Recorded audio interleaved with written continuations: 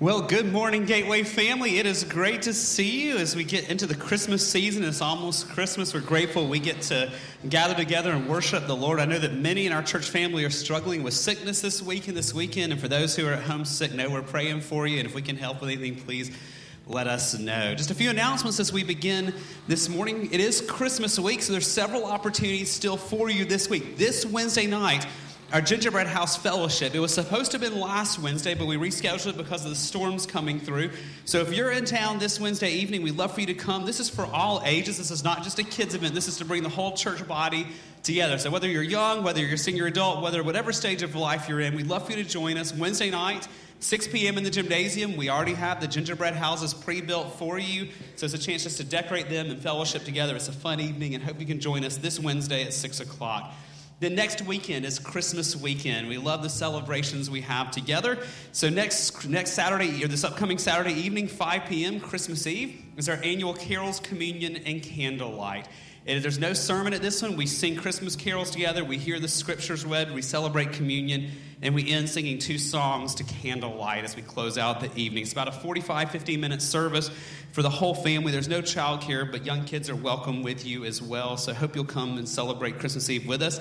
And then that Sunday morning is Christmas Day. So yes, we are gathering again. We are going to meet to celebrate the Lord on Christmas Day morning. There's nothing else on campus besides the worship service that morning. So Christmas Day, just come at 10:30 if you're in town.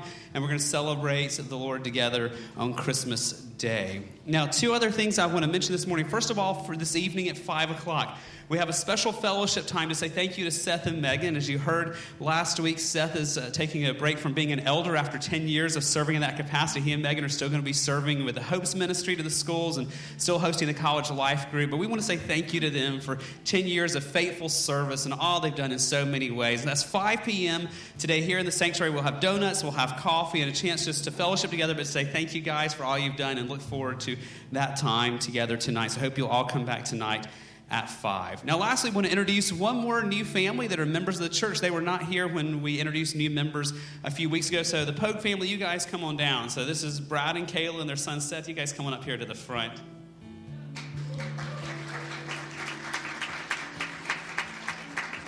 So Brad is from Chattanooga, Tennessee. Kayla is from Rome, Georgia. They met in high school and married after college. They're both graduates of Berry College.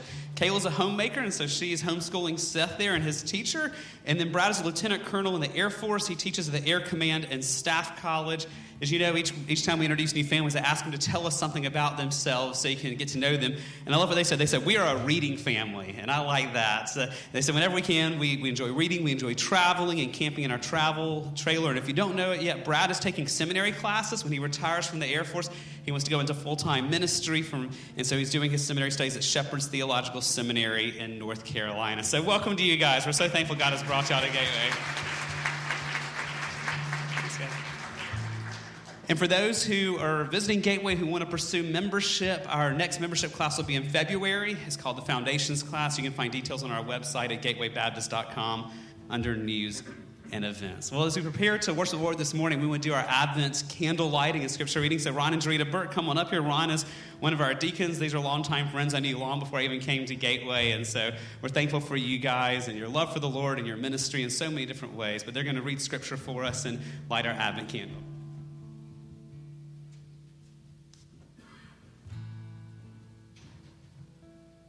John 3:16, for God so loved the world that he gave his only son, that whoever believed in him would not perish, but have everlasting life. God sent not his son into the world to condemn the world, but that the world through him might be saved. 1 John 4:7-12, beloved, let us love one another, for love is from God, and whoever loves has been born of God and knows God. Anyone who does not love does not know God, because God is love. In this, the love of God was made manifest among us, that God sent his only Son into the world so that we might live through him. In this is love, not that we have loved God, but that he loved us and sent his Son to be the propitiation for our sins. Beloved, if God so loved us, we also ought to love one another.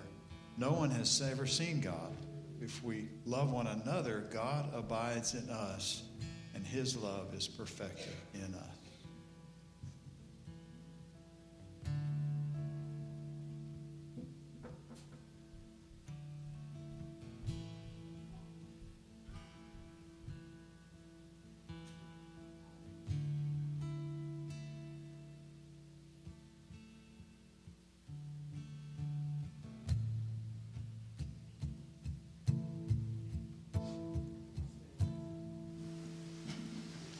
Y'all stand with us as we get ready to sing this one.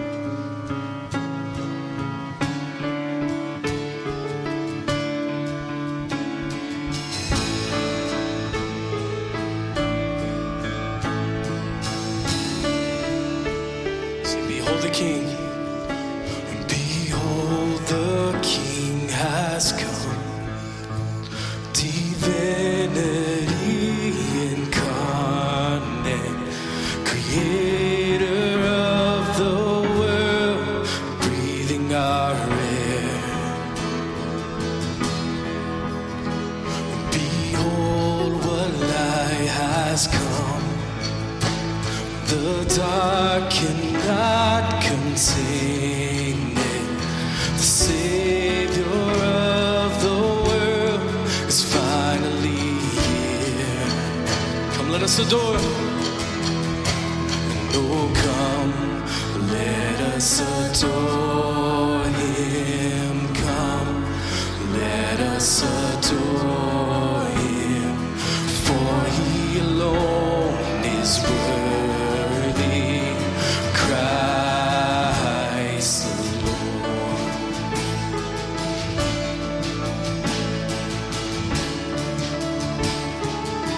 Behold the Father. The Father's love beyond all comprehension. He gave his only Son to die in our place. Go and see that empty tomb. He's not there, for he is risen. Every heart prepare him room.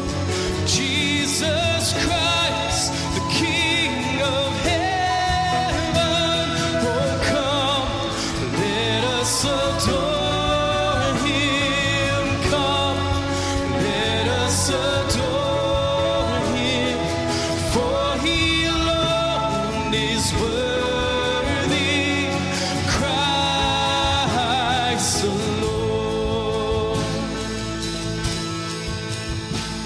We give you all the glory. We give you all the glory. We give you all the glory, Christ the Lord. Sing, we give. We give you all the glory. We give you all the glory. We give you all the glory, Christ the Lord. We praise your name forever. We praise your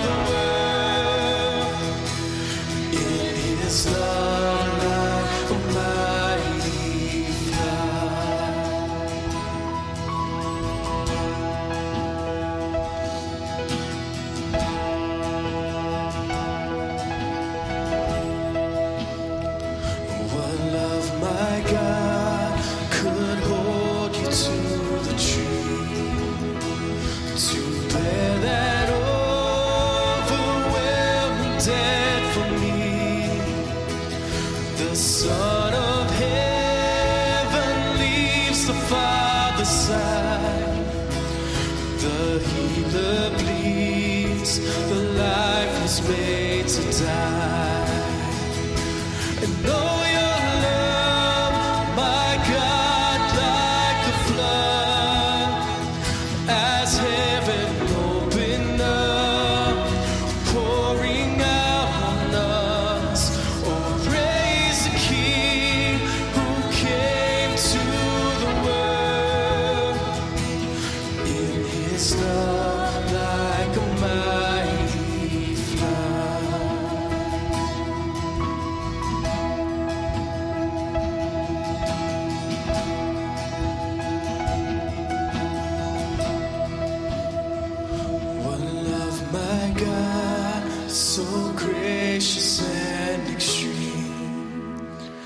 was strong enough to come and fight for me, to go through hell and down into the grave and raise me up to see you face to face. You raise me up to see you face to face. And know your love, my God, like a flood, as heaven opened up, pouring out on us. Oh, praise the King who came to the world in his love like a mighty flood. Know your love, know your love, my God, like a flood, as heaven opened up, pouring out on us.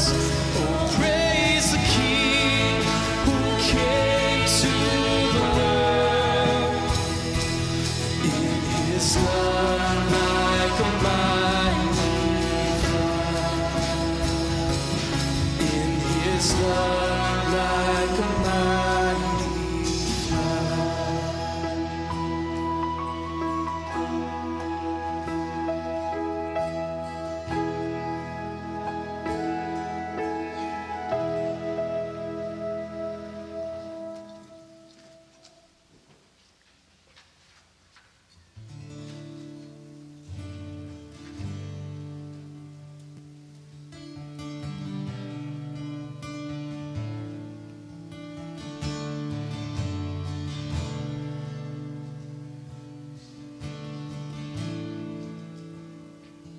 And how I long to breathe the air of heaven, where pain is gone and mercy fills the streets, to look upon the one who bled to save me, and walk with him for all eternity.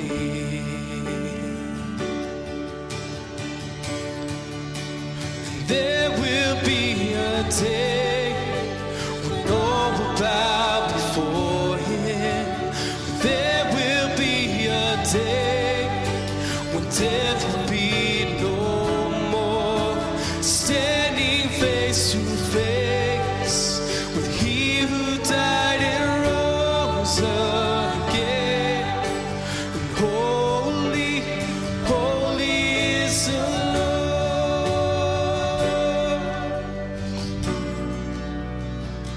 And every prayer we pray in desperation, the songs of faith we sing through doubt and fear. And in the end, we'll see that it was worth it when he returns to wipe away our tears. And there will be a day when all will bow before him. There will be a day when death will be no more. Standing face to face with he who died and rose again. And holy, holy is the Lord.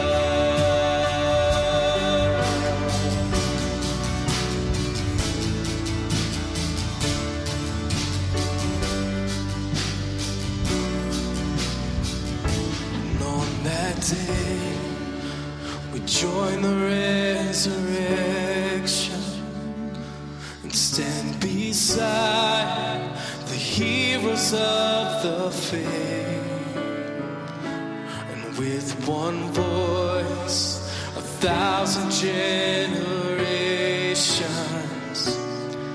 sing, worthy is the Lamb who was slain. that day we join the resurrection and stand beside the heroes of the faith. With one voice, 1,000 generations sing, worthy is the Lamb who was slain. And forever he shall reign.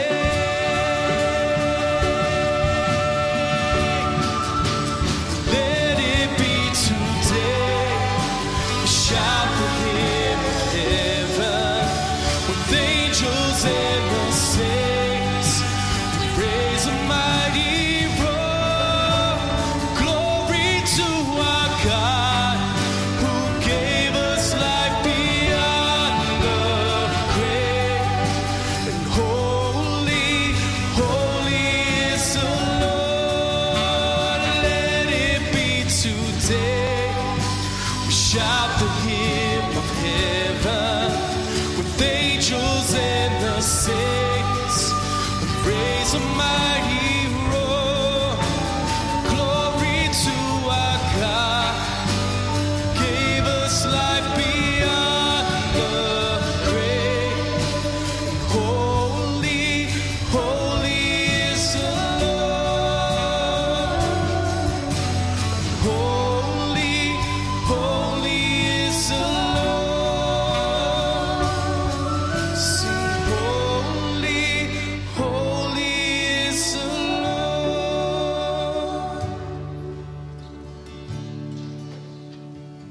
Let's give the Lord the applause he deserves. Lord, you are worthy of our praise. You are worthy of that shout as we declare your glory and your praises this morning. God, we celebrate the incarnation. God, we celebrate your coming. The Word became flesh and dwelt among us. That is an astounding fact. And Lord, we praise you for that this morning. We worship you as our King, as our Lord, as our Savior, the one who rescues, the one who saves. And Lord, it's just amazing to think that without the incarnation, we don't have the resurrection. We don't have the ascension. We don't have your power and authority without you first coming. And so, God, we thank you. Lord, we celebrate and thank you for your love this morning, that we are recognizing and just the amazing grace and love that you have for us, that sacrificial love that we get to share with you, that we get to experience with you, and then share and experience with others. What a glorious truth. So we thank you this morning that we can come and worship our King, the one who is good and just and faithful and holy. Well, we just pray and ask that you continue to move among us this morning. If there's some there this morning that don't know this love, haven't experienced this love, haven't experienced this amazing intimate relationship with you, God, I pray in Jesus' name that you would make yourself known to them this morning. You would draw them. You would convict them. You'd bring them to a place of repentance, that they would see the beauty of your love and the grace that you offer freely, that they just can receive and trust in you. And Lord, we thank you that that same love and grace and joy we experience, Lord, is why we come faithfully every week to submit these prayers to you, and we acknowledge and have confidence and trust that you're good and faithful. Lord, we thank you for many in our Gateway family that are going to be traveling and going out of town in different places with family and friends, and we just pray your protection over them this week. We pray, Lord, that each one of us in this room, as we're experiencing intimate moments with family and friends and some that may not know you, God, that we would recognize these amazing moments of opportunity to be salt and light, to represent your kingdom, to be gospel-centered, to recognize the opportunity this week, Lord, to share our faith and to display and demonstrate that love that we've experienced with you. What a wonderful moment we can do this week, God, to celebrate the season of Christmas. And Lord, just to be your representative in that way. Lord, for many in our body who are not here this morning and are sick, where there's many illnesses going around, we pray, God, for your healing power to touch them today. Those that are watching at home and many that couldn't be here, we pray in the name of Jesus. You are Jehovah Rapha, the Lord, our healer. We pray you would touch those in our body, give them strength, make them whole, so they can experience this week with their families and be able to enjoy your presence and with them as well. And Lord, as we celebrate love this morning and who you are, we thank you for the Montgomery Baptist Association's ministry of Love Loud Montgomery and Donna McCullough. We thank you, Lord, for her leadership. We thank you for this ministry locally that provides food and clothing and different things for those in need in our city. We pray, God, you continue to bless them, provide for them, give Donna and her team wisdom and discernment.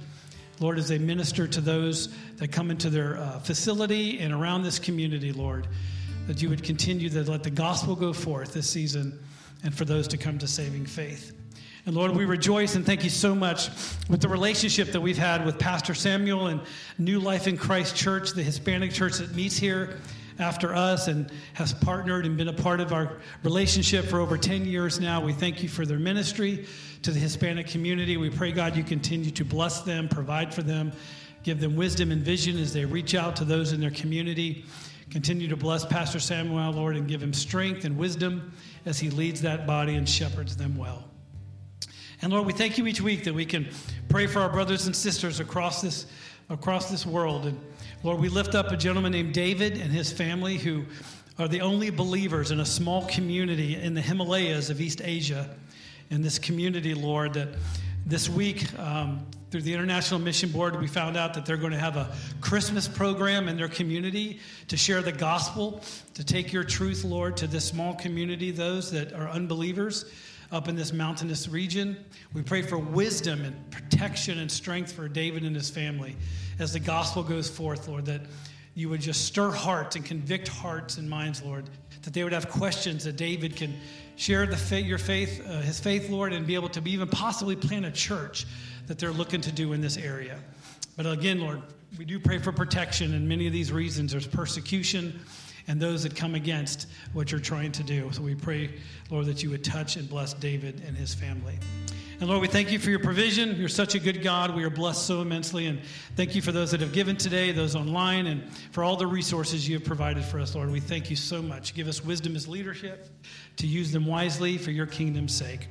And lastly, Lord, we thank you for Rick. We thank you, Lord, for his shepherding heart, being one of our elders as he's going to come to share this morning, for being willing to step in as Grady's been ill this week to share your word this morning. We pray for strength and wisdom and discernment as he comes to bring your word. Lord, speak through him as we are about to receive the beauty of your word in the gospel. And we praise you, God. We thank you for who you are. And we rejoice in you this morning, God. May your kingdom come and may your will be done in all things today. In Jesus' name, amen. All right, kids, you're released over here with Miss Nikki. We'll go to kids' worship.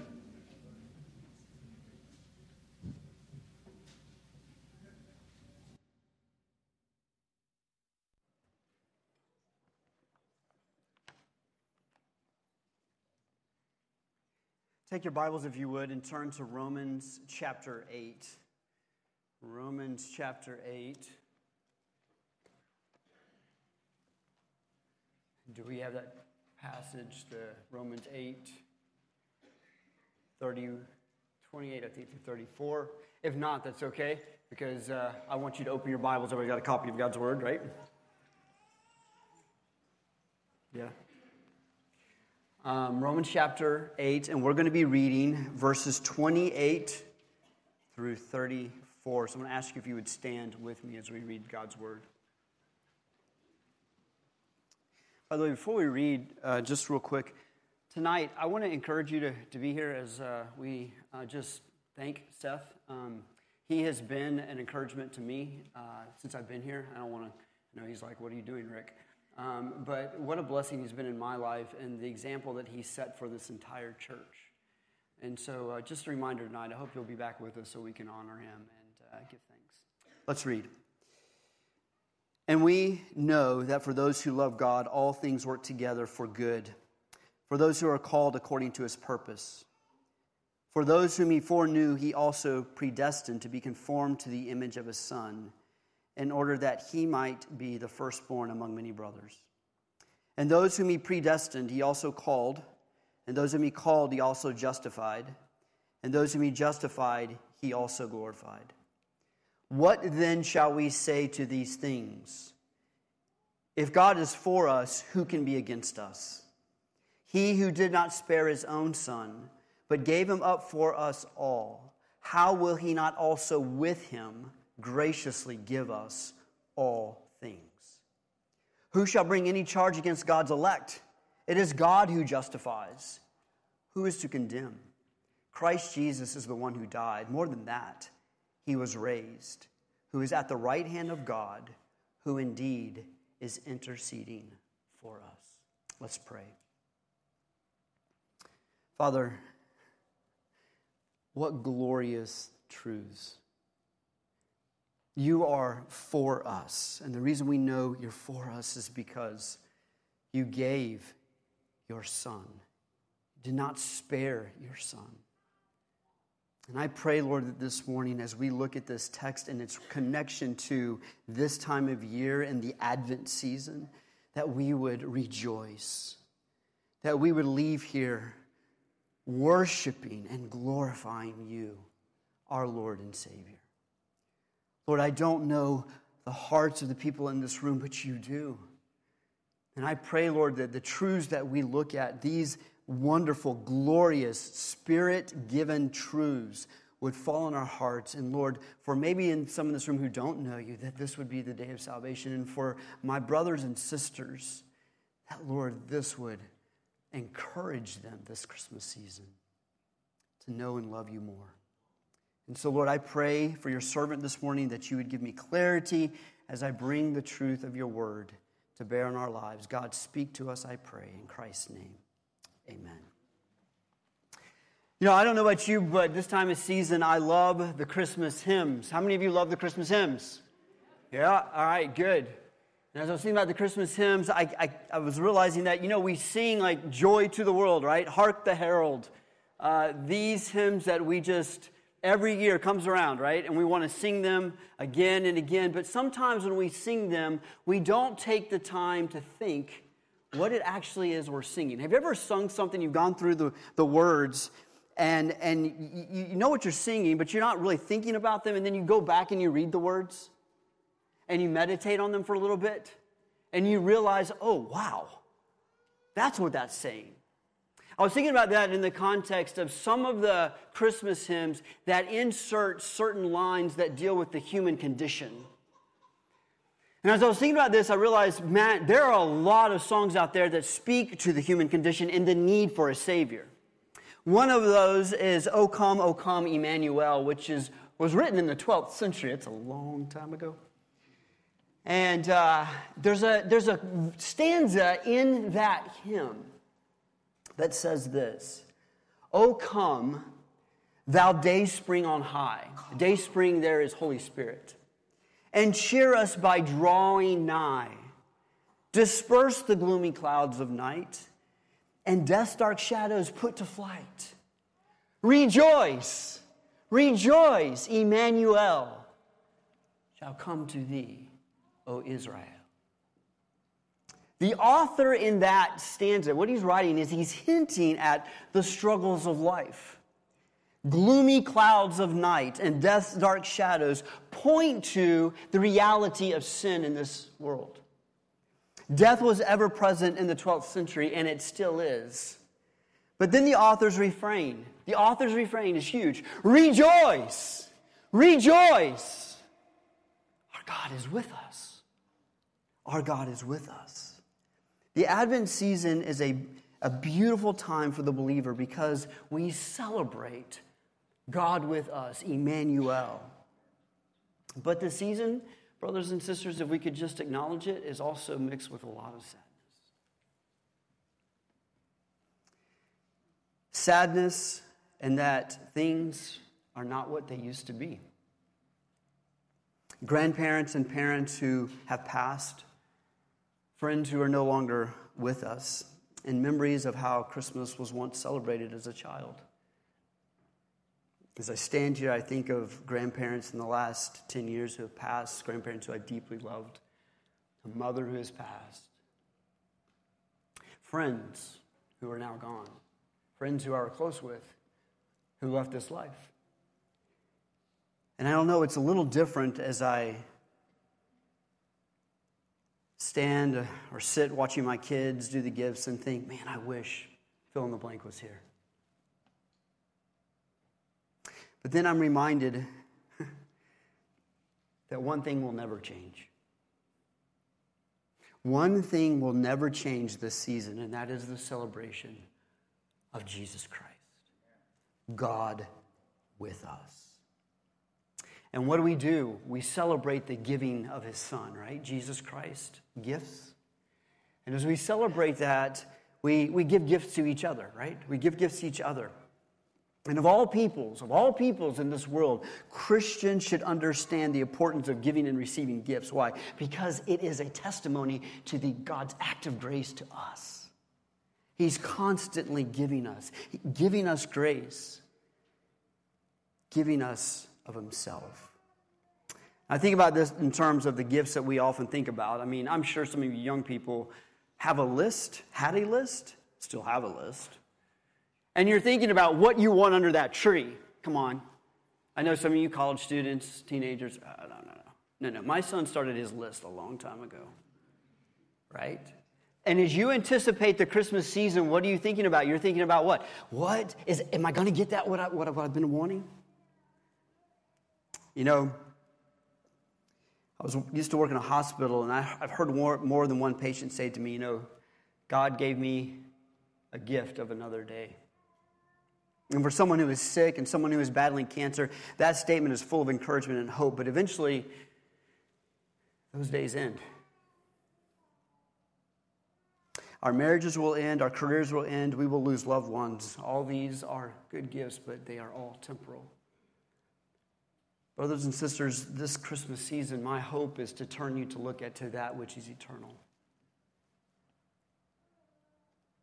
That is why the Advent season brings hope to a suffering world. We celebrate the gift of our Lord and Savior Jesus Christ, the one of whom Isaiah wrote, "For to us a child is born.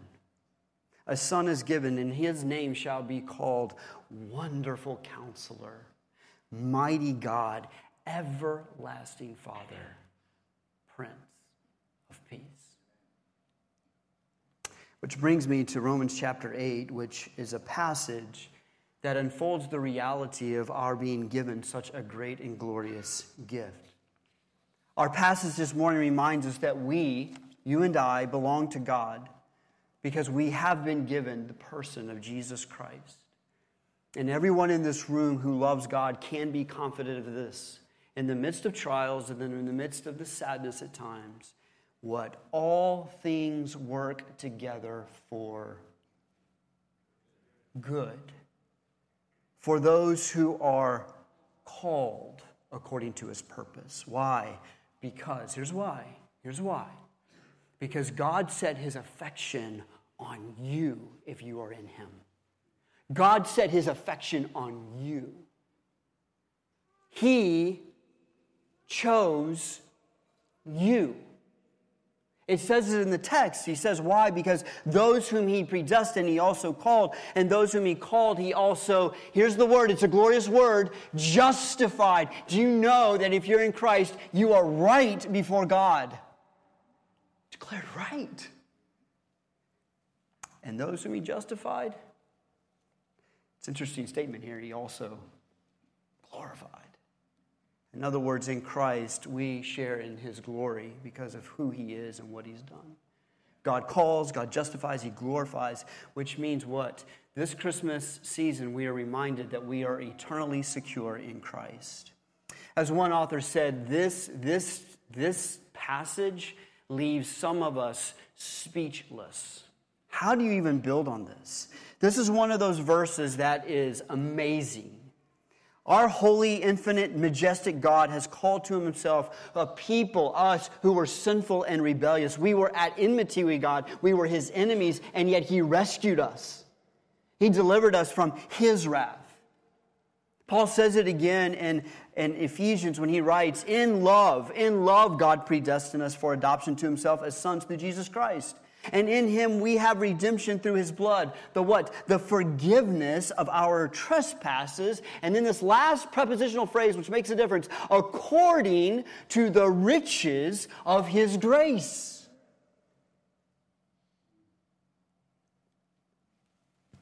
The word lavish. I used to joke, I always think lather. Not lather, lavish.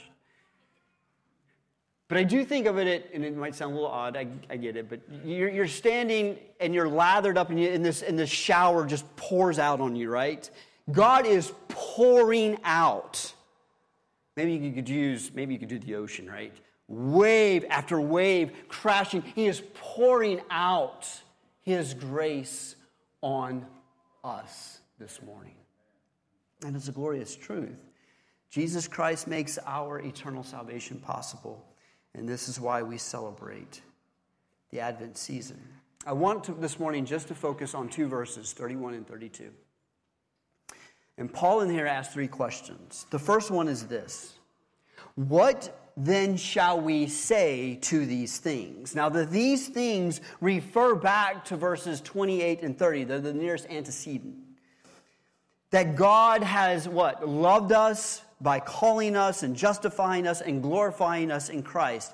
You would think after he finishes that, he would just kind of stop, but he doesn't stop. He now says, what shall we say to these things? And what he's trying to do is say, look, I'm not finished here. I want to convince you that God is for you.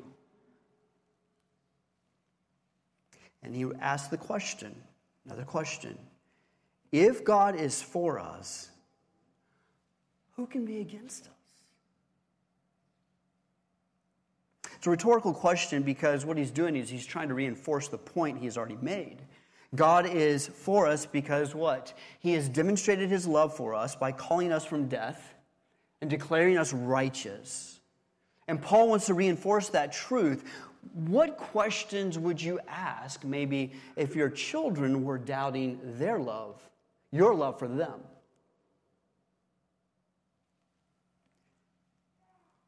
I might ask, do I give you good things? Do I care for you when you are sick? Do I feed you when you are hungry? Do I provide you shelter and clothing? Do I do what I can to protect you from harm? And if these things are true, do you trust me to give you good advice and good things in the future? The question serves to reinforce the point that, what? I love my children. I would ask the rhetorical questions. What, the time I spent with you, the things that I buy because I want to see your joy. I want to see you happy. Paul wants Christians to understand that no matter what kind of suffering or adversity is in this life, God is always for his people. And I get it. Work with me here. I get it that in this time of season, we may be going through certain things and we go, I don't know if God's for me. I don't want you to be in that position. I want you to, this Christmas, go, I know God's for me. Why is this so important? Well, 2 reasons. First of all, as Paul writes, and it's been great because we just got out of Sunday school class and we were talking about what Paul endured for the sake of the gospel. But I think there's 2 reasons here within the text, because Romans 8 is about the suffering that we will endure as Christians. And no one in here wants to talk about suffering, especially at Christmas. But that's the reality of the Christian life, suffering. And Paul knows 2 things. Paul knows that persecution will be a reality for those who are in Christ. In other words, some will be put to death because they follow Christ. Verse 36, we got to touch on it because it's in Romans 8, right? He quotes and he says, look, for your sake, we are being killed all the day long. We are regarded as sheep to the slaughter. That's not a pretty picture. It's disconcerting. It really is. We are like sheep led to the slaughter. Who is going to be slaughtering us? The world. Because it hates you. Paul had to flee for his life because of those who wanted to kill him. He was stoned, as we read this morning in Corinthians 5 times. He was beaten. He was in prison. And if God is for us, in that light, and the question is, who can be against us? What does he mean by that? Because the reality is that there are people who are against us. Do you believe that? Satan wants to destroy you. I tell my kids this, and I've told them multiple times, Satan would love to destroy you. He wants you to doubt the goodness and the love of God.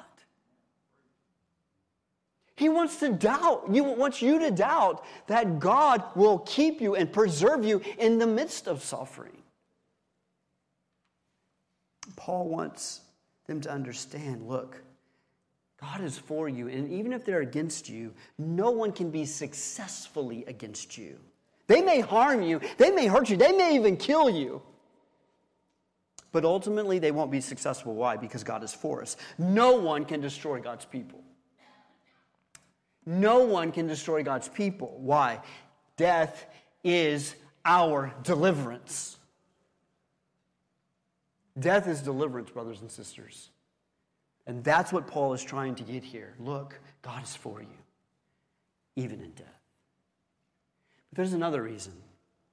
Paul knows that the Christian life will be one of suffering, but not just from persecution, but general suffering. What does suffering sometimes lead us to ask?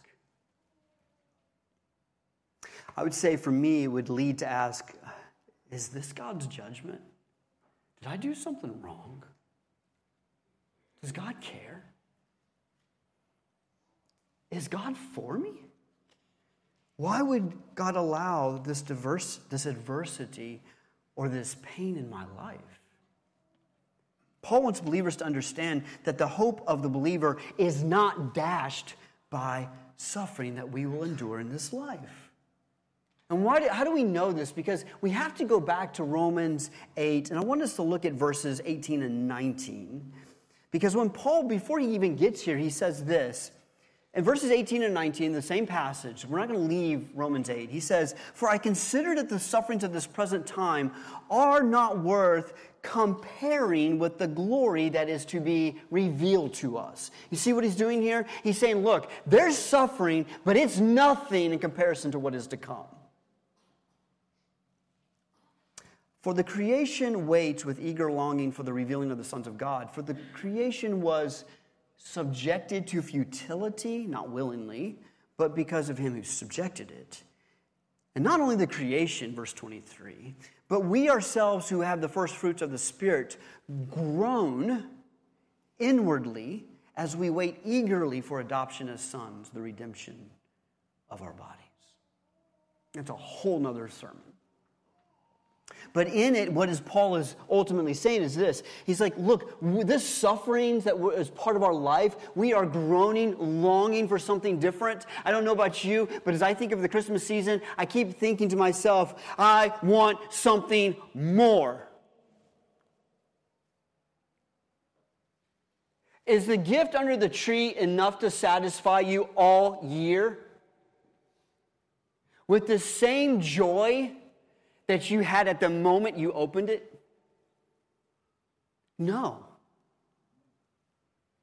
There's nothing in this life that can satisfy the needs of the heart, especially when we're dealing with our own suffering and our own pain.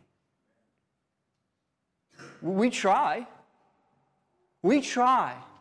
We look to all sorts of things, pleasures and distractions and drugs, you name it. We try to distract ourselves, but there is nothing that can satisfy like Christ.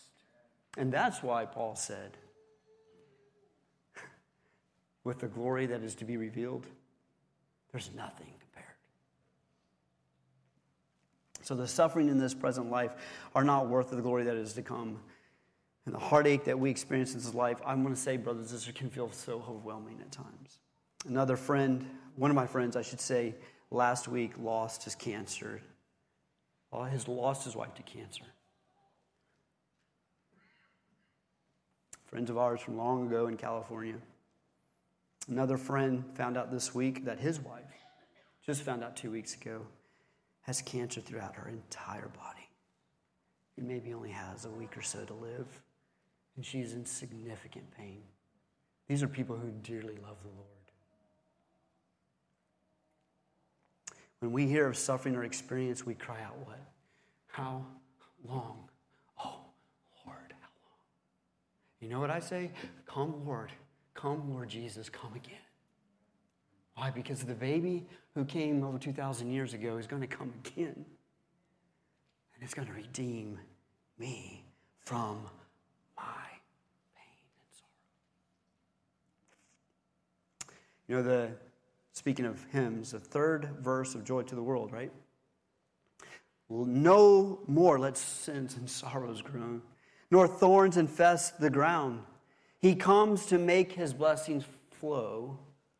Finish it.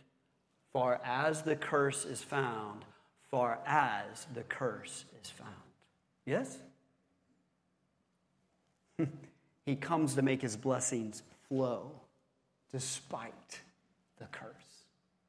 What's the blessings? The blessings, the gifts that are found in Christ. Christ our Lord. And the curse is found everywhere we look. Broken lives, broken dreams are the result of the plague of sin. But the promise is that God loves us and He's for us. How precious are those words during the Christmas season. He is for us. He is for us. Therefore, there is now no condemnation for those who are in Christ Jesus. Romans 8:1. Isn't Romans 8 great? We can just recite all kinds of stuff in Romans. It's just full of stuff there. And so here's what I'm going to say. Think about this.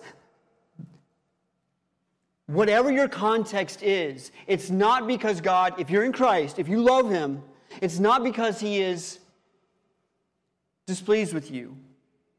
The loss of a job is not God's displeasure. The marital strife is not God's anger. The wayward children are not God's retribution. Our health issues are not God's judgments. Those who are in Christ are right before Him. Always. End of sentence. Where does this confidence come from? It goes back again, verse 28. Why? Because we know for those that love God, all things work together for good for those who are called according to His purpose. We know the goodness of God. Why? Because of His redemption that He's given to us in His Son. Which brings me to the next verse, 32. I love this verse, by the way. Look what He says.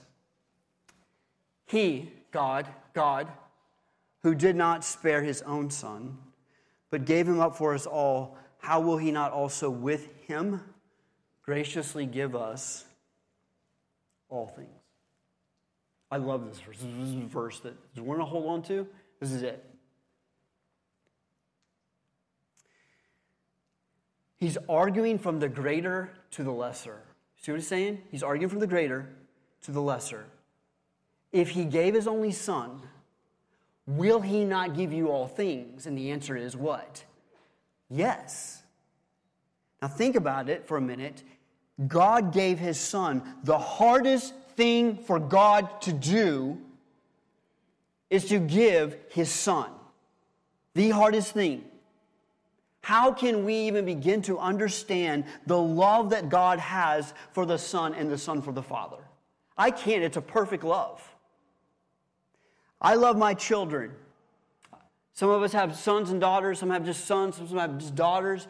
The point is that the love of a father for a son is unique. But it pales in comparison to the love that God has for His only Son. And yet God, what does it say? Did not, what's the next word? What? Spare Him. What does spare mean? This is the idea of pouring out His judgment, His suffering. The suffering that was inflicted on Christ was immense. John Murray writes this: God did not withhold or lighten one whit of the full toll of judgment executed upon His well-beloved and only begotten Son. There was no alleviation of the stroke, for it pleased the Lord to bruise Him. He hath put Him to grief. There was no mitigation. Judgment was dispensed upon the Son in its unrelieved intensity. God did that for us and His glory. God gave His Son up for us. 2 Corinthians 5:21. For our sake, he, God, made him, Jesus, to be sin who knew no sin, so that in him we might become, what? The righteousness of God. That's a profound reality. God gave him up. Who delivered Jesus? Oh, you can read the text. It says Pilate gave him up. It says the Jews gave him up. It says that Judas gave him over. We're told that Herod did. Jesus says in John 10:17 that he gave himself up. Because what does he say? I laid down my life on my own accord. But ultimately, it was the Father. In Acts, we're told it was the Father. Father, before time began, there was this, we're going to do this and accomplish this for my people. And if God was willing to give a son, next question, then why do you think he wouldn't give you what you need in the midst of your suffering and your pain? Why would you doubt that God is for you if he's willing to do the hardest thing possible by giving his son for you? You see that? If God gave his son for you, the perfect, incarnate God-man, then why would we doubt he would give us everything that we need in Christ? So the question might be for you, well, what does all things mean? I don't for a minute believe it's the pleasures of this world. I don't for a minute believe that it's material, emotional, physical, psychological. I don't think those are the primary things that Paul's thinking about. And here's why. Verse 35. Who shall separate us from the love of Christ? And then what does he list? Tribulation, shall tribulation or distress or persecution or famine or nakedness or danger or sword? Based on this verse, Paul is saying that the Christians will endure suffering, hunger, and even physical death by the sword. So therefore, all things doesn't mean that he will give us a life free of pain and heartache. It doesn't mean we won't suffer. To answer the question, we have to understand the context of Romans 8. Romans 8 is all about the glorious realities of being in and belonging to Christ. All things include those things that are found in him. All things include those things that are found in Christ. And if we go through, we could list them, a handful of things here. First of all, verse 2, we are set free in Christ from the law of sin and death. For the law of the Spirit of life has set you free in Christ Jesus from the law of sin and death. So all the things that we have in Christ in this case are what? We're no longer in bondage to the law. Verse 16 and 17, we are children of God and fellow heirs with Christ.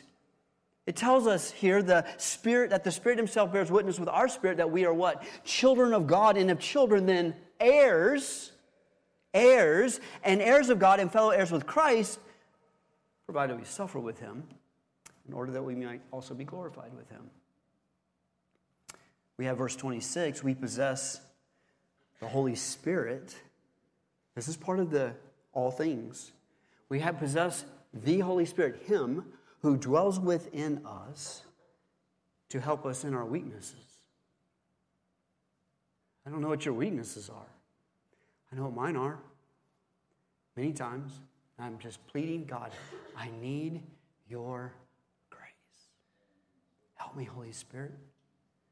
Likewise, the Spirit helps us in our weaknesses. Verse 26, for we do not know what to pray as we ought, but the Spirit himself intercedes for us with groanings too deep for words. Ephesians 1:3, I'm going to jump out, right? I said I wouldn't, but Ephesians can't help it. Blessed be the God and Father of our Lord Jesus Christ, who has blessed us with every spiritual blessing in the heavenly places in who? In Christ. Every spiritual blessing that is found in Christ. That's what God has done for us. That's what he's done.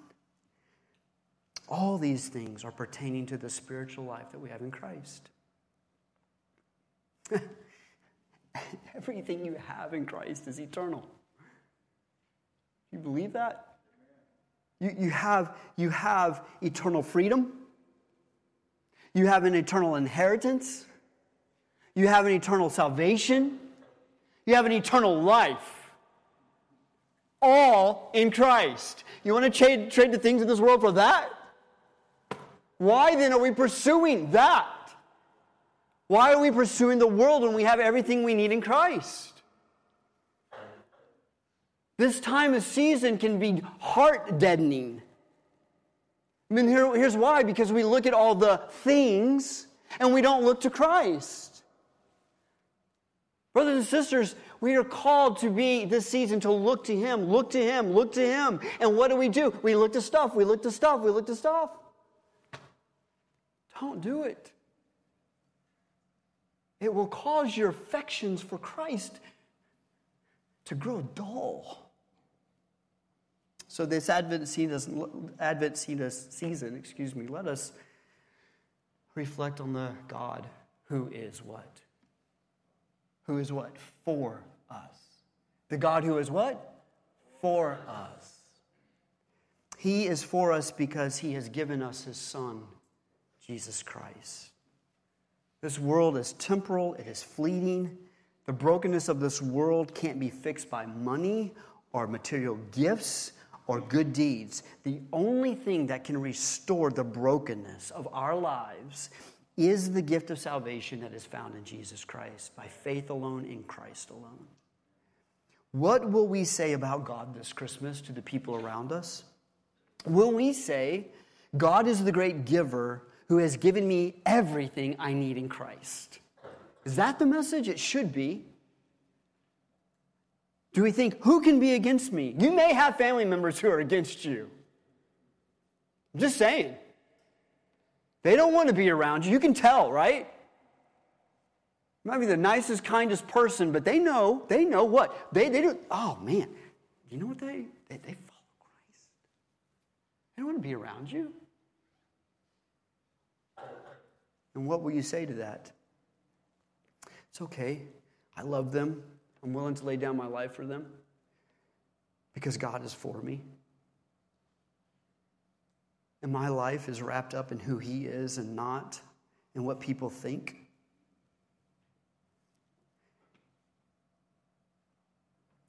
Will He not give you all things? I close with Isaiah 12:4, verses 6.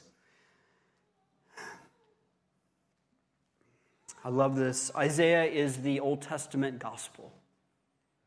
If you read Isaiah again and again and again, it points to Christ. Isaiah 12:4, 6, just thinking about this, is the reminder of who God is and that He's for us. And it says, and you will say in that day, give thanks to the Lord and call upon His name. Make known His deeds among the peoples. Proclaim that His name is exalted. Sing praises to the Lord, for He has done gloriously. Let this be made known in all the earth. Shout and sing for joy, O inhabitant of Zion, for great in your midst is the Holy One of Israel. And brothers and sisters, that applies to us. Because what are we called to do this season? Make His name known, for He is and He is for us.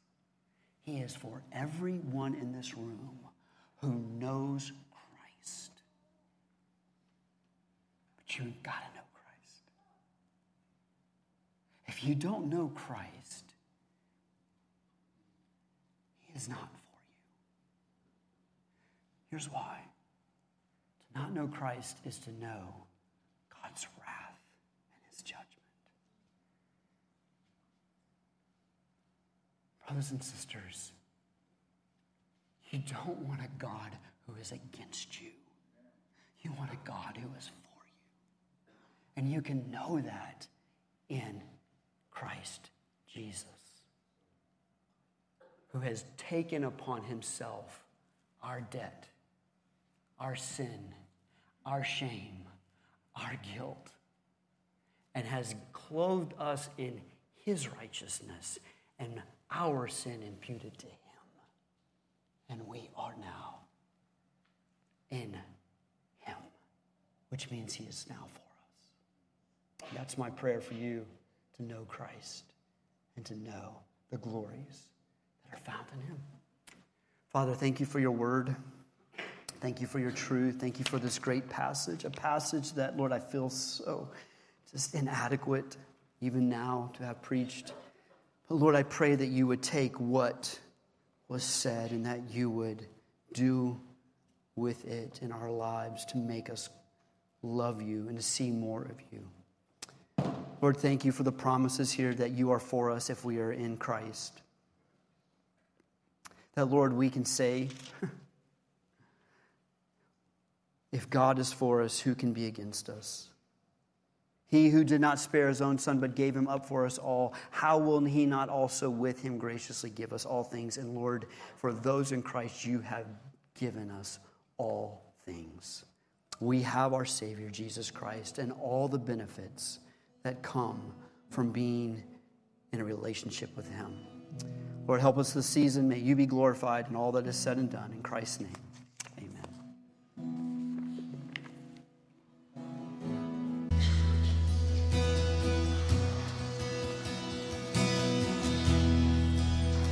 Come behold the wondrous mystery in the dawning of the King. He, the theme of heaven's praises, robed in frail humanity. And in our longing and our darkness, now the light of life has come. Look to Christ who condescended, took on flesh to ransom us.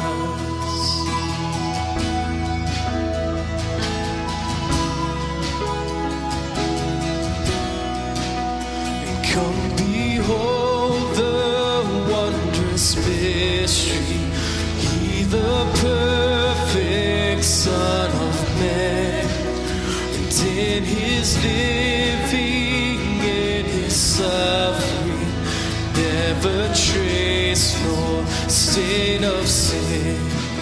See the true and better Adam come to save the hell-bound man.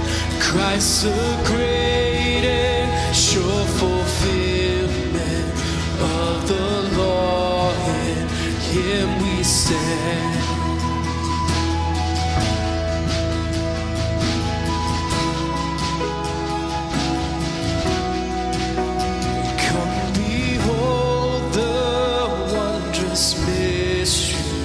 Christ the Lord upon the tree, and in the stead of ruined sinners hangs a Lamb in victory. See the price of our redemption, see the Father's plan unfold, bringing sons to glory, grace unmeasured, love untold.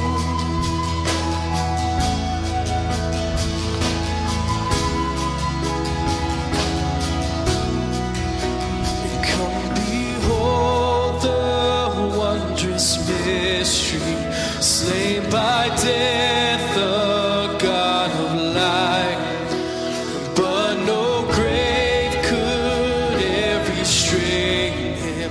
Praise the Lord, he is alive. What a foretaste of deliverance, how unwavering our hope. Christ in power resurrected, as we will be when he comes. What a foretaste of deliverance, how unwavering our hope. Christ in power